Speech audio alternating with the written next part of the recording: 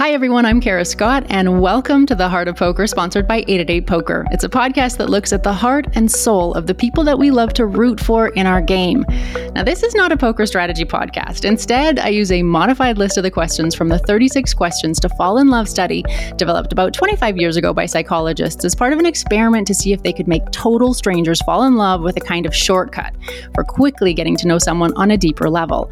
And my guest this time is Jonathan Van Fleet, also known as apestyles, an American professional poker player, and one of that group of the real original online stars of poker. He plays the highest of online high rollers, and through his career and his personal life has just really shown how talented and determined he is. So thank you so much for coming on, John.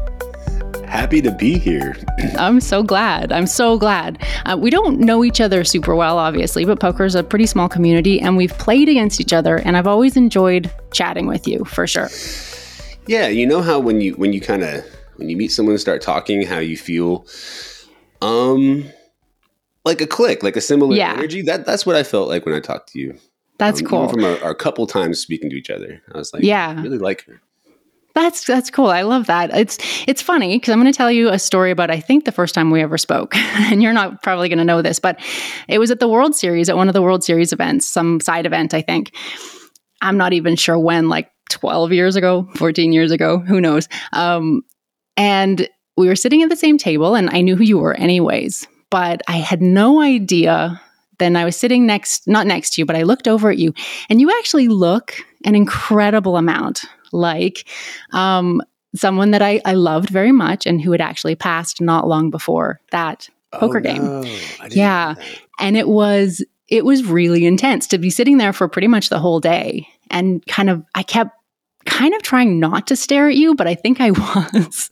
So I always kind of wondered if it had been a little weird for you on your side of it, because I was just sort of sitting there quietly at the end of the table, just kind of staring at you. And it was really, I don't even know how to describe it. It was very intense. It was actually someone I'd been married to. So it was kind of wild.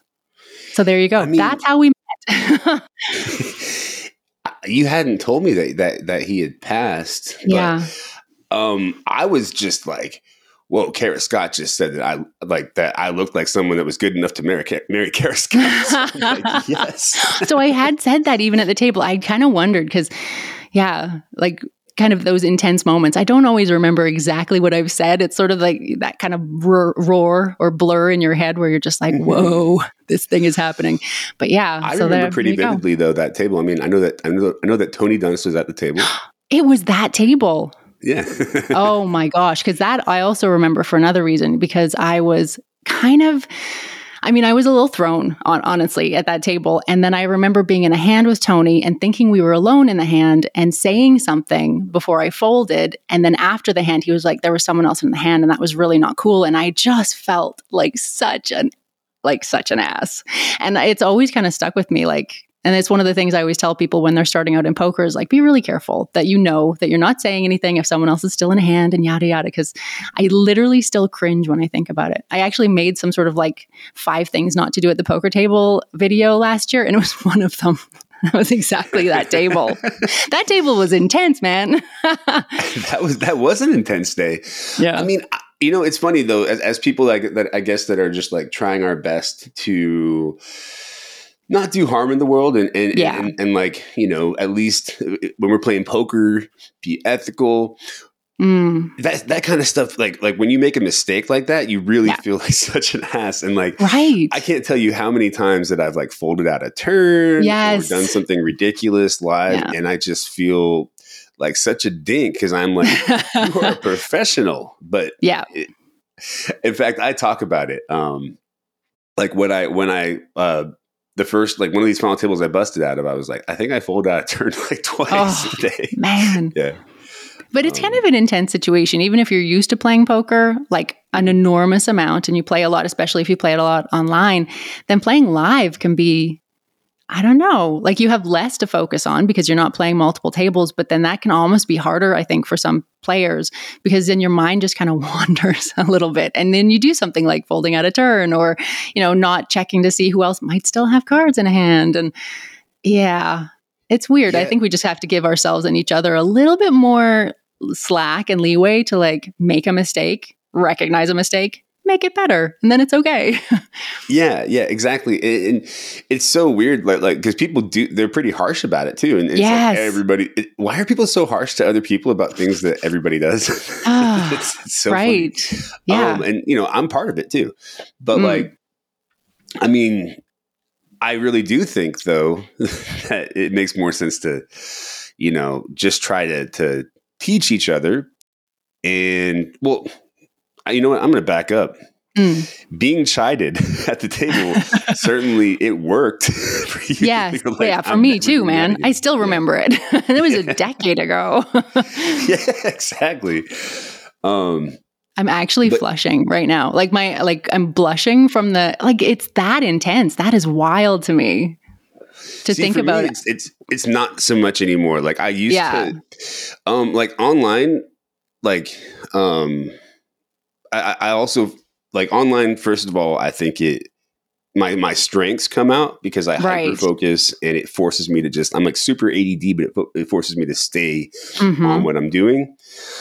Live, I get really bored and like, it just like, there's a lot of things about live that like don't actually, enhance like my strengths aren't like really coming out. Right. Live.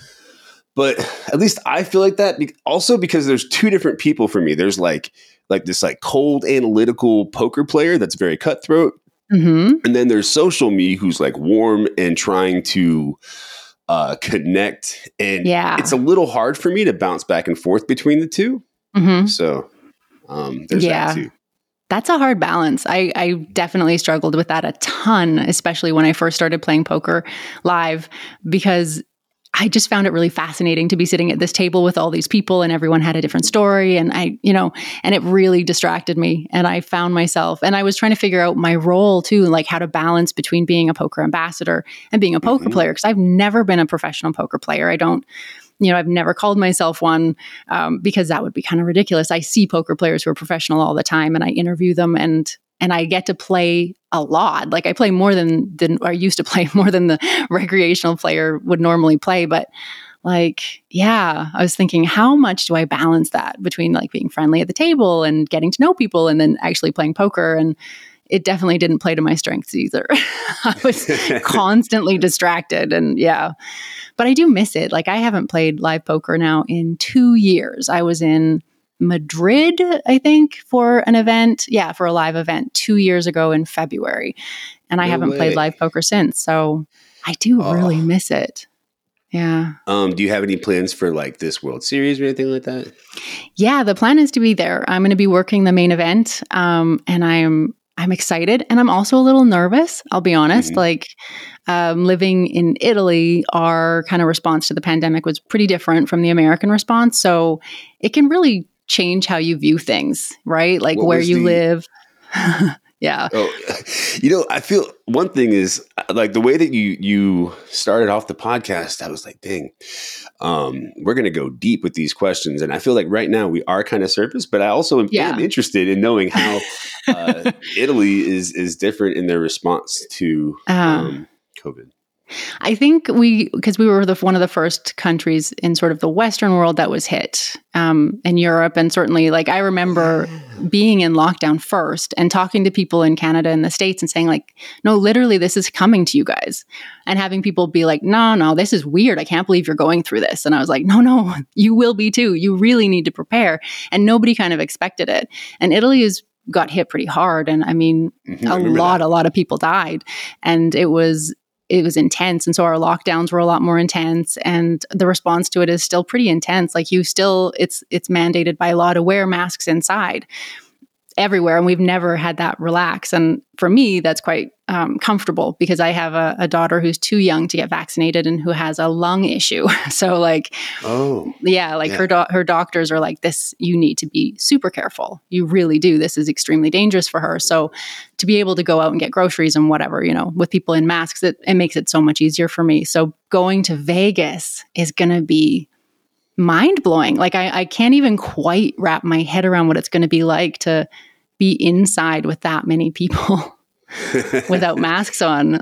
Like I've spent basically the last 2 years in isolation in a foreign country without having seen one friend that was mine or a member of my family, really, except for the people I was living with. So wild.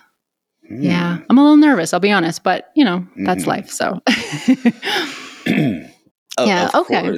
Of course. Like, and also like, there's not that much difference between nervousness and excitement.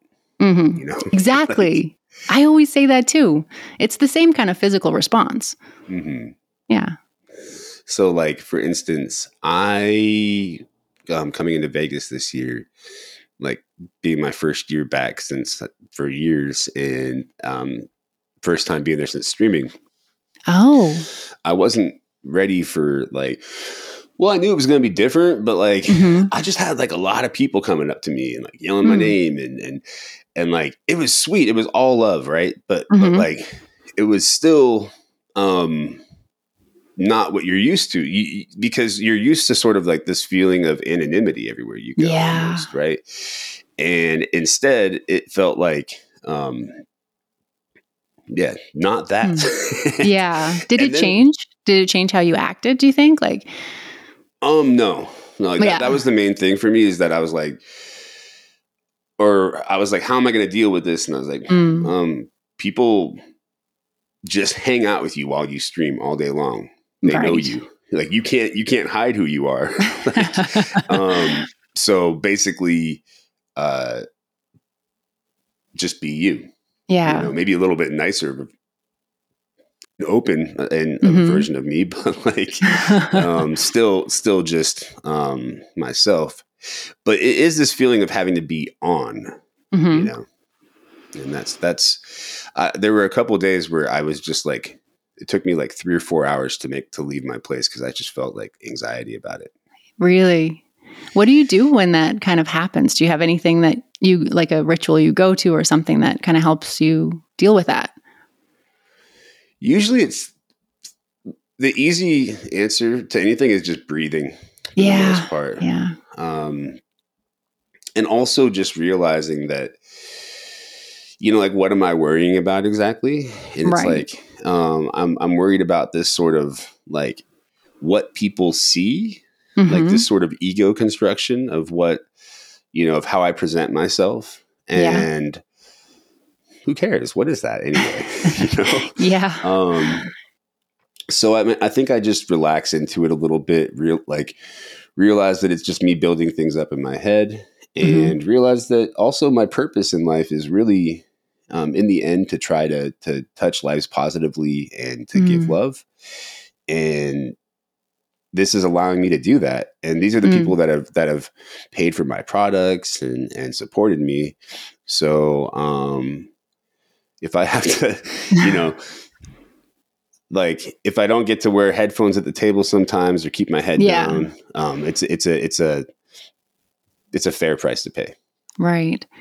I think it makes such a difference that it feels like, to me anyways, that a lot more people are talking about, being anxious and what we do when we're anxious or feeling things that aren't, I don't know. I feel like maybe 10 years ago, it was really important to always present this front of like unbreakability or unflinchable, whatever, strength kind of. And I think that was not the most healthy kind of thing. And I think I did it for sure. I 100% did. I was super private and very like bland.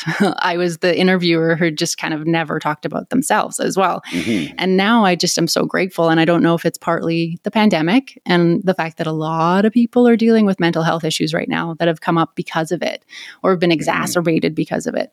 And I just think it's so healthy to be able to talk about it like this normal thing, because it is. It's such a normal thing. And everybody has it, right? Everybody. And the real strength is in being able to, consider it a normal thing and to talk about it, I think. That's what I'm starting. Like, we're going to get into maybe a little too,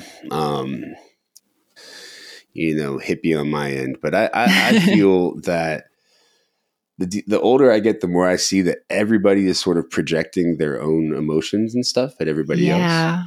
Yeah. And I think, and then they're creating these stories for why their emotions are okay.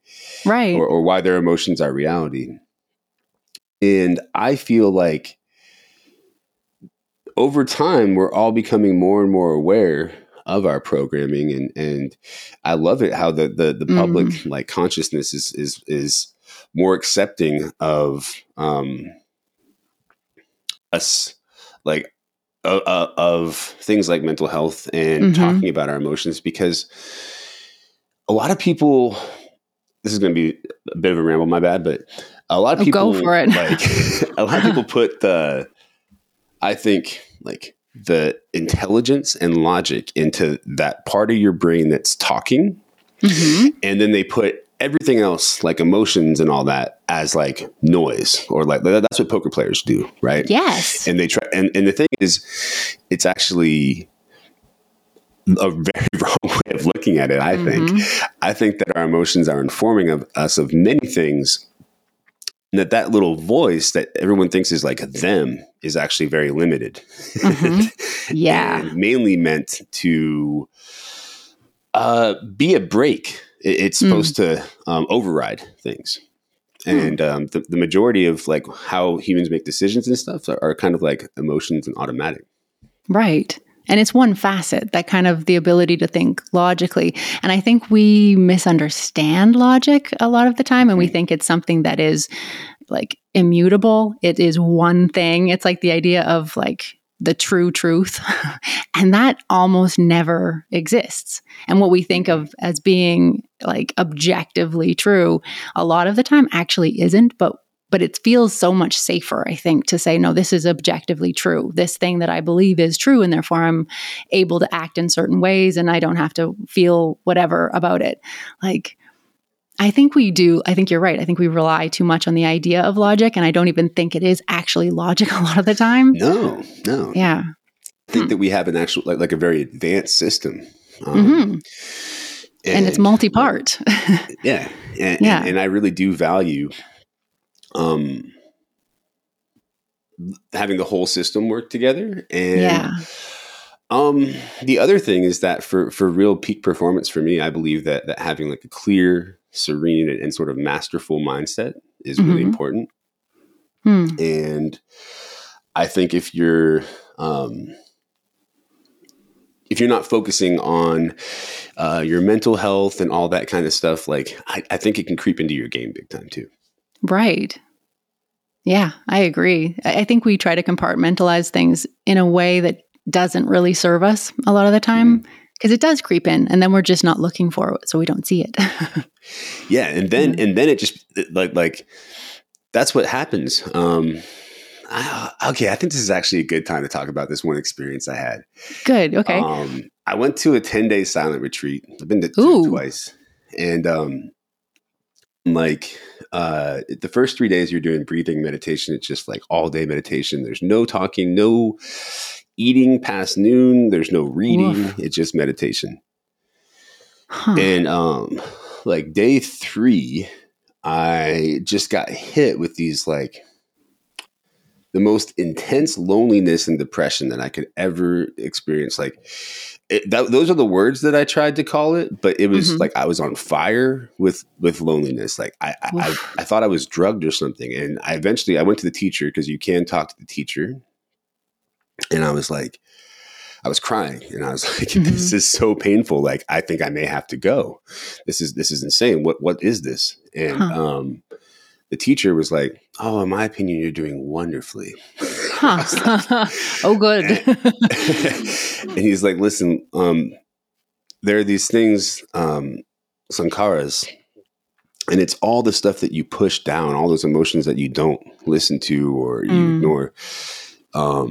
And they come to the surface when you do this breath meditation. It's like a drill.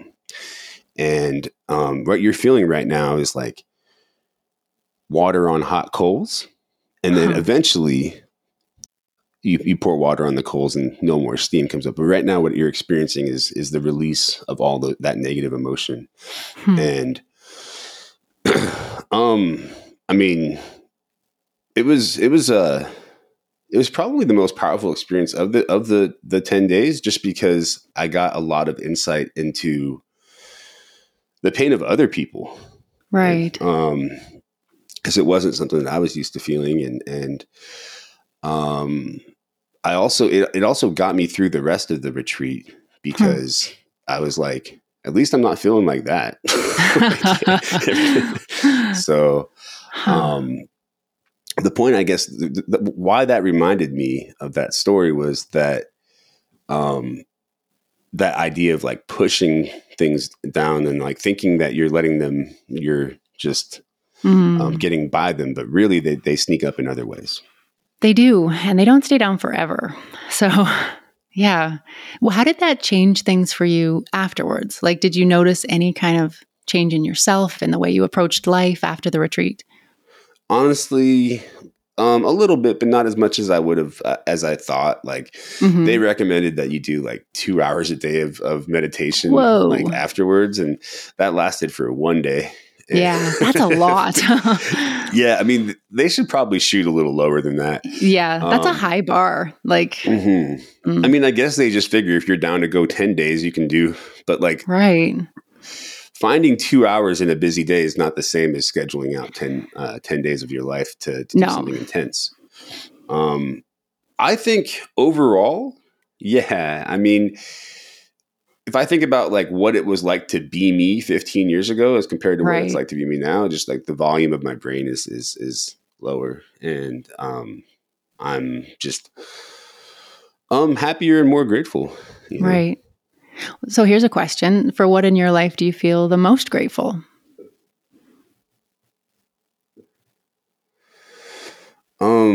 Love. I mean, like for me, my ability to experience and feel love for others is my reason for living. And it's really, I'm lucky in that I can feel it pretty easily. And so it is actually, my higher power is love. I believe it's the most powerful. And I before I act, I often try to think like, am I coming from a place of love right now? The thing is though, self-love is important as well.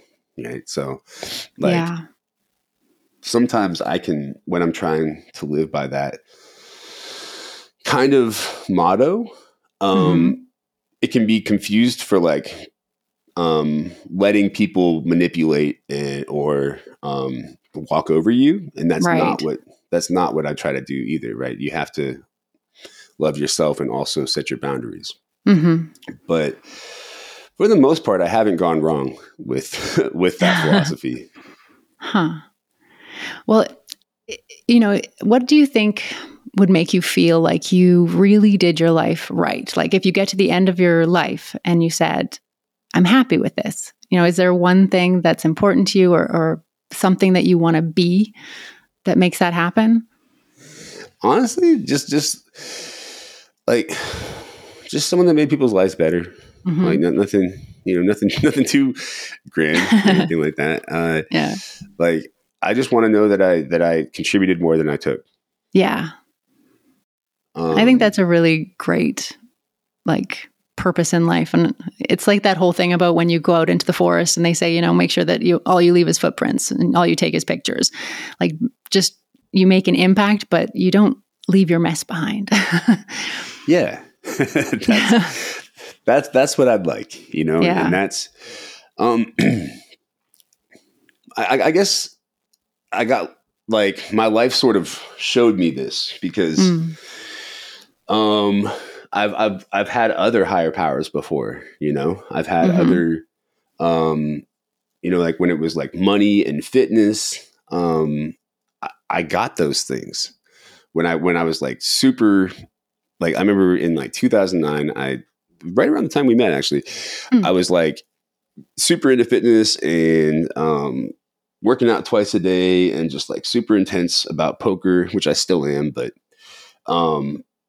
and I had a great year. I made like $1 million in a year and a half and, lost like 100 pounds. And like, I literally thought that if those things happened, that my life would be like perfect. And then those things happened And I realized I was kind of stuck with me still. I was still anxious. I was still like obsessive, you know? And I guess what I realized was that like money doesn't really change my happiness as long as I'm taken care of, right? As long as like I don't have to worry about anything. Having excess money doesn't change much. And then like fitness didn't really do much for me, and the ability to get like a mate or whatever doesn't actually change my happiness. In fact, it probably makes me more like obsessive too.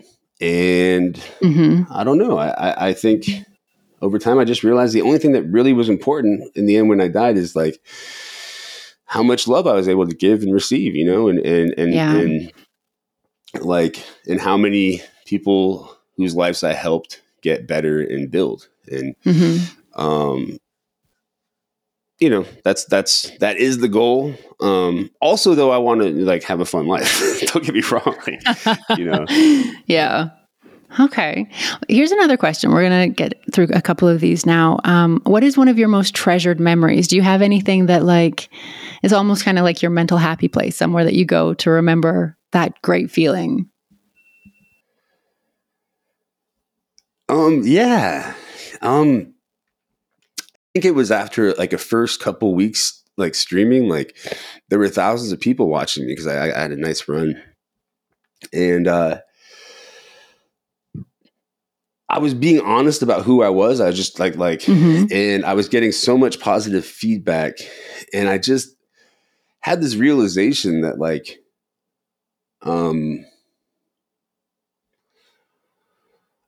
it was a moment where I realized, wait, you actually are a good person. Like you are worthy of love, you know? Yeah. And for a long time, I didn't know that because I've had addiction in my life, and I've screwed up in a lot of ways, you know, and just realizing that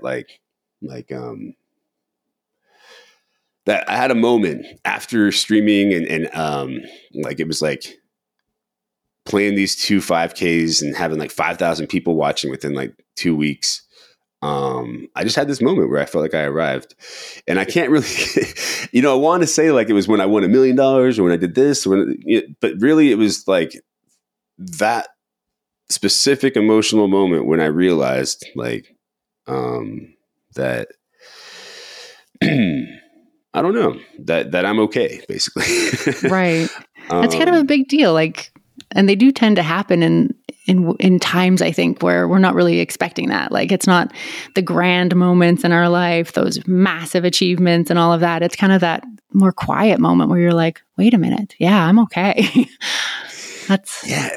It was like, I'm getting all this reflection back from who I am. I'm putting out who I am. And what I'm getting back is like all this amazing, like, positive feedback. And it was so much positive feedback at once that I actually told myself, I was like, okay, I don't need any more. Like, I'm good as far as approval goes. I'm good for life. Like, you know, like, but actually it's not true. Yeah, of course. But yeah. I'm here bragging about a 10-day silent retreat, but you've kind of been on like a 2-year. Yeah, it's been intense. I've learned a ton, but my God, it was hard. But like, I don't tend to shy away from things that are hard, but this was, that was a lot. It was 489 days without kind of seeing someone from my own life, except for the people that I was living with. So, you know, my family, my friends, it's a long time. I mean, and it was your mom, right? Too, which is, that's a long time. Like, so it's a lot of time with yourself though, right? It was, except that, to be honest, because I had a toddler going into it. So it was like a 1.5-year-old who's now nearly 4. So I didn't really get almost any time to myself for a lot of it. And that was kind of the intense part for me, because I actually really like being on my own. Like for me, I mean, I really love people and I really love to interact, but I do get really tired also. And And so for me, it was just kind of intense to be constantly kind of helping someone else out with their needs. Like 1.5-year-old toddlers have intense needs and they have no ability to like have patience or anything. And they need everything they need and they need it now. And that was kind of my job. And without childcare help or anything that was not available during the pandemic, because she had this lung condition. And right before the pandemic started, she'd actually been in the hospital because her lung had stopped working. And so you have like double scares, triple scares. Exactly. Like it was terrifying going into a respiratory pandemic with this kid who was super vulnerable, who obviously just means the world to me. So yeah, there were a lot of lessons over the last couple of years. And I'm still I think it's going to take me a really long time to process them, even as slowly kind of getting back into the world and back into life. And it's been really intense. A lot of change. I mean, I can't imagine anything more terrifying than a threat to the thing that you love the most in the world. Yeah. That. I mean, and especially with so little information. Like if you know what you need to do to keep something that you love or someone you love safe, then you do it. And that's okay. But when it's this like massive kind of gray cloud of, we're not really sure, make the best choices you can, but without almost any information. It's just terrifying because, I mean, especially as a poker player, information's so important. There's also, I hate to be honest, I think we're all there's a lot more of it than we pretend like there is, but I hate the feeling of the unknown. Yeah. Like I just remember as a kid that used to get in a lot of trouble sitting in the principal's office and just being and like really hating not knowing which thing they caught me for. Right. Because once I get the detention or the suspension or whatever, I can deal with it. I can start planning for how I'm gonna, sell it to mom and but like the waiting in the office was the agonizing part for me. Yeah. Yeah.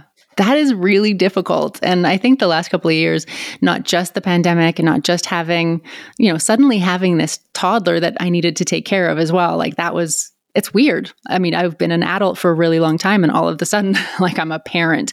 So that was kind of weird on top of that. But then there were all these other things that came into it. We ended up isolated on a farm because of lockdown where we'd gone there like a few days right before lockdown without knowing that it was coming and spending 200 days there instead of 2 weeks.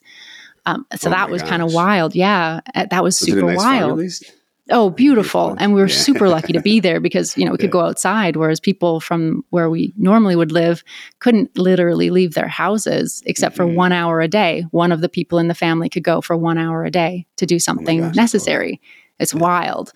So like super lucky for that. But then also living in a place where the heat constantly was going out in the winter and the AC was going out in the summer and it's super hot and it's super cold. Or we had like 2 gas leaks where in the middle of the night, the firefighters had to come all masked up to like do things. And then we had to have all the gas in the building shut off because they couldn't fix it. So that was weird. So it's like, okay, I have to get a new stove, but it's Italy and you can't get anything. And it took like 6 months to get a new stove. So we're using like a camp stove for 6 months. And that was bizarre. Oh my gosh. Yeah. And then after we got back from the farm, we realized that some pigeons had made a nest in one of the windows while we were at the farm. And so there was this huge mess that needed to be cleared up. And I found out that I'm allergic to them. And I found out because it looked like I had measles and we couldn't figure out why.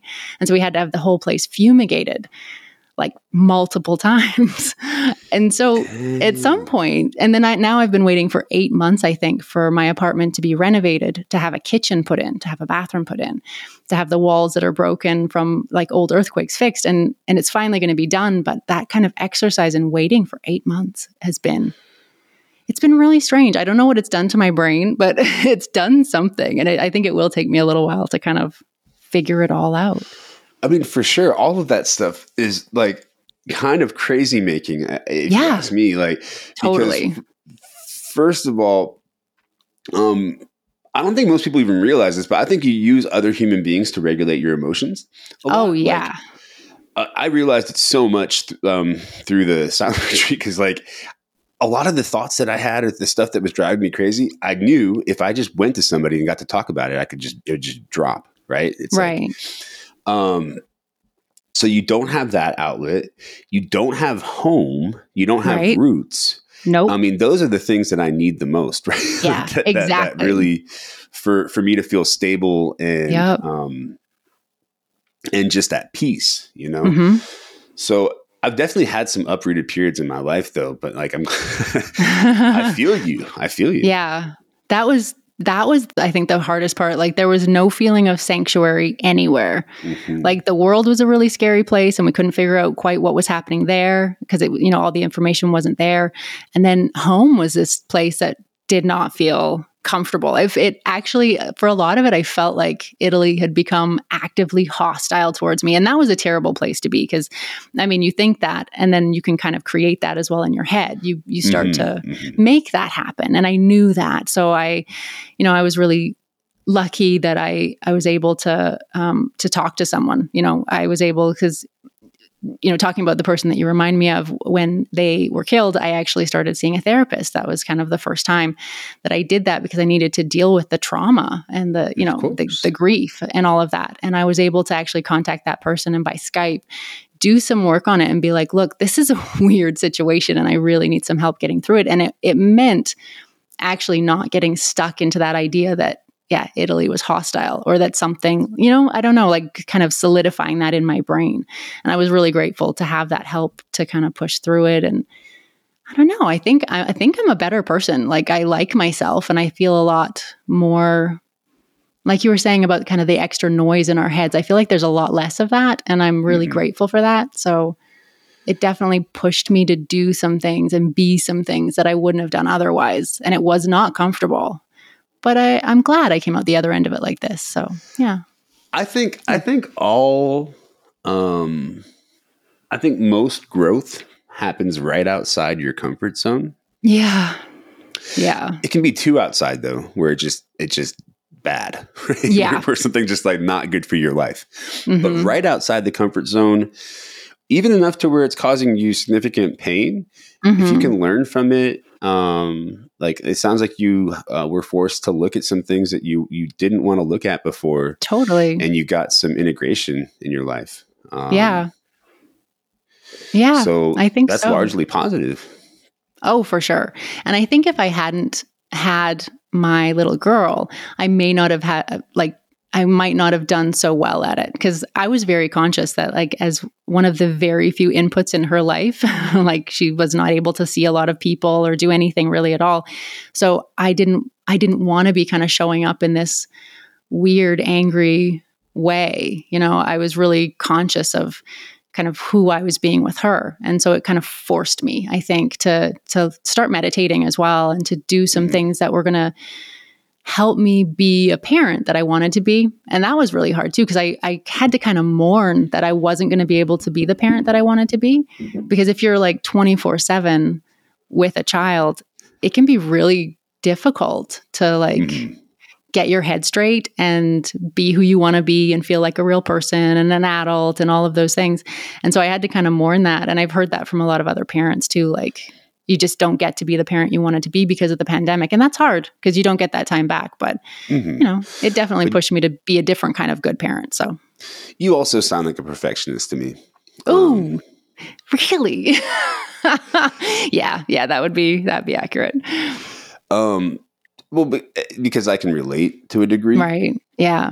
Because like once I decided that I was going to try to live my life, like, more spiritually, more in the direction of like the next right thing. Like I was like, okay, I'm really living my life well without being like harmful or to anyone. Like, but it was when I was like, living on my own and like not having that many interactions. Then when I got a partner, that was around me all the time, I was like, oh, that's what I'm at, but like part of it is that, like stuff like poker or like streaming, I don't feel comfortable showing like some of my more negative emotions streaming. Mm-hmm. And sometimes when I'm done, like I'm like, don't talk to me for a little bit because I'm just really, I have this sort of energy, and it's really easy for me to accidentally throw it at my partner. And then at least when I see it though, I'm like, hey, that was all me and not you. Sorry. Right. Because, like you'll be in a bad mood, and then like the person that you're around will do something, and you'll find some reason why that's bad or annoying, but it's really about your bad mood, Completely. Yeah. Oh, and, yeah. But being able to see that is good. I mean, I know I've been that in the past as well, where I've not seen it, where it just always has been their fault. And that's not fair. I mean, yeah. No. I think the thing though is that like it's actually never their fault. Like if you're feeling a certain way, like there are reactions that are understandable, and they explain your emotional response to something. Right. But what's going on with you is always just going on with you. Yeah. That's a tough lesson. That's such a hard one to like consistently have going on, I think. Yeah, I think so too.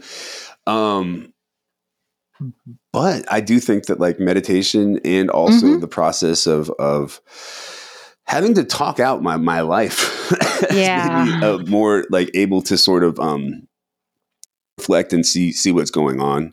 Right. Also, I had when I was in recovery big time, like 9 years ago, I went to treatment. Actually, tomorrow would be my 9 years free of alcohol and hard drugs. Wow. Congratulations. That's a huge thing. Oh, wait. My bad, but I got that wrong. I had 2 separate dates, but we're coming up on it anyway. Yeah. But like, regardless, shit. See, the drugs and alcohol, they left their mark. I forgot what I was talking about. But yeah, I had like, oh yeah, I didn't view myself for a while because I was like, I punted money like 4 times where I just got like completely messed up and blew my whole account playing games that weren't mine. And I was really bad on that stuff. And I was just trying to look back and like, be like, what the fuck did I just do that all for? Like, how am I here? What's going on? And so I started not viewing myself as reliable. Right. At least when it came to that kind of thing. And I started a practice of asking 4 or 5 people before I made any big move in my life. Wow. And that process is actually, if you pick your people right, really good actually for everything. Because you hear the same thing over and over again. Yeah. Rarely do you hear multiple different opinions. It's almost always from the outside. There's often a clear course. Yeah. Huh. And I think our internal voices, because we get so emotionally attached to one way or the other, can really muddle that. Like if we're just listening to ourselves, it can be easy to make choices that do not serve our best interest, for sure. Oh my gosh. I mean, like I'll tell you what, like this is embarrassing, but like I can rationalize a shitty decision, right? Yeah, for sure. So me too. I even like really didn't pay attention to my rule with the ask 5 people thing. Yeah. So I decided that I like wasn't getting anything done in the gym a while ago. This was like a long time ago. And like, I was like, you know what? I'm going to do testosterone. I'm going to do a bunch of testosterone and get like really big in the gym. And I'm going to do my 5. I'm going to ask people if this is okay. You know? Right. I call 5 people. They're like, nope, sounds like a bad idea. Nope, sounds like a bad idea. I call one other guy who's like, I guess it's not that bad of an idea. Oh no. And I'm like, okay, let's do it. Boom. You know? Yeah. But I mean, it was actually a bad idea and I didn't stick with it. But the point is that like, you have to listen to what they say. Yeah. if you're going to do that. But yeah, I think for me, like not knowing if I could like trust myself and my own instincts was pretty helpful. Now though, it's kind of come full circle where I'm learning to trust myself and know that if my orientation is right, like if I know that I'm coming from a place of love and trying to do the best job I can, that I can't really mess up too bad. Nice. Yeah. Would you say that you have any big fears? Because one of the questions that I usually ask is kind of, what is your biggest fear? It sounds like you're in such a good place. Do you still have things that kind of that trigger that fear for you?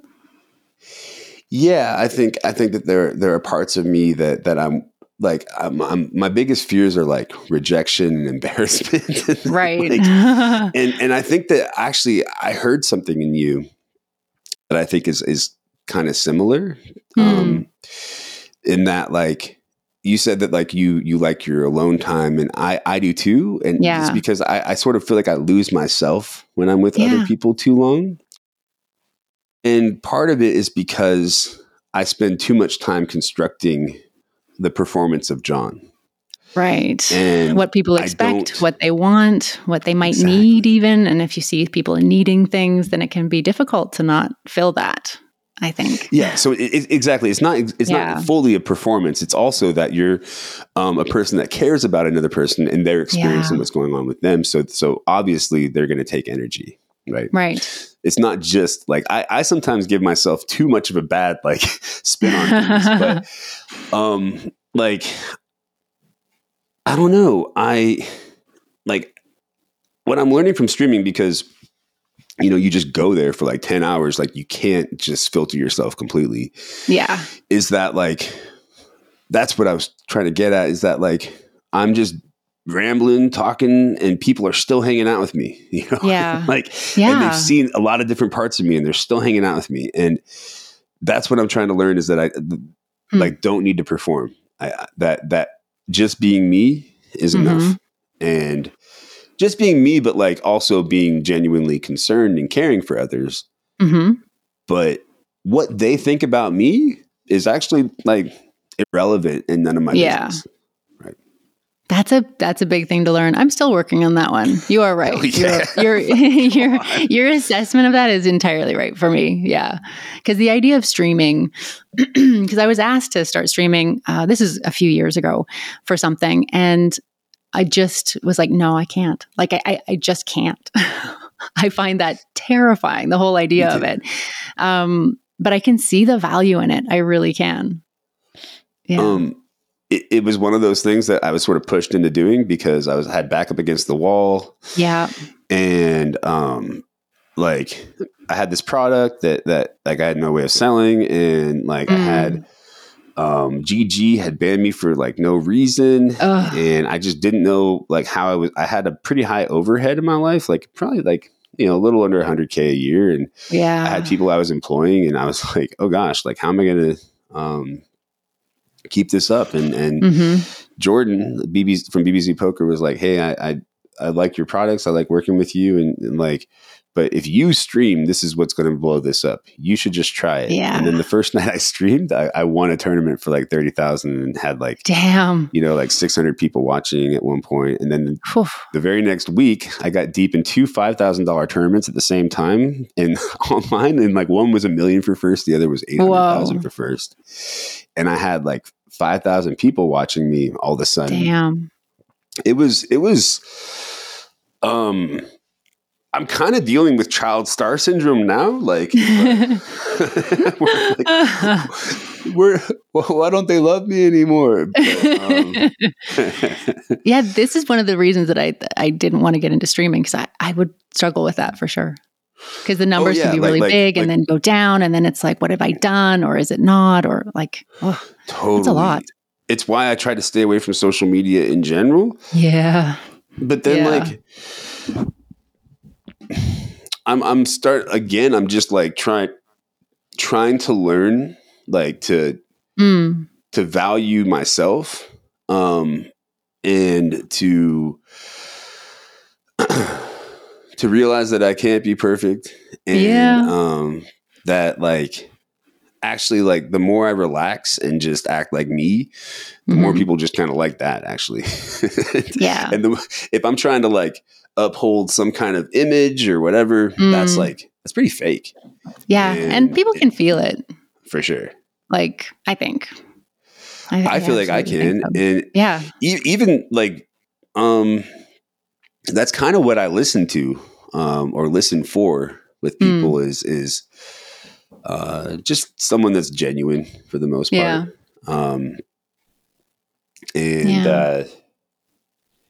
It's been nice to see that, like, the more I relax and act like myself, it doesn't seem to have too much in the way of consequences. So no, well, it's pretty magnetic, to be honest. Like, even just talking to you, warmth, like, it's there. There's so much warmth, and it does feel like a good place to open up or to ask questions or to answer questions. Like, it comes across incredibly thank you. Warm that makes me feel welcoming. Yeah. No, I appreciate it. That's like what I'd like to be. It's funny because, like, in person, I think, I think I'm pretty warm in person too, but like, it's funny. Like, I guess people are so used to me online that, like, so many people, like, came in heavy with the hug at the World Series. Like, I was like, whoa. That's a lot of touching. Okay, people. Okay, we're doing this. Okay. Wow. Man. But you know what? Like, I actually just, like, I like hugs. I don't care. Yeah. I mean, but, like, at the same time, I just wasn't ready for it at first. And I was like, man, that's how I want people to feel. Like, I don't know. I think that right now in the world, a lot of people aren't feeling safe. And I hope that on my stream, at least, that people, like, can kind of relax and enjoy the poker and the fun aspects and just be themselves. That's kind of what I'm going for. It's a good place you've created. And I think it's appreciated by a lot of people. And speaking of appreciation, I genuinely appreciate you coming on and just being so open. I feel like we could do this for a whole nother hour quite happily. Are we done?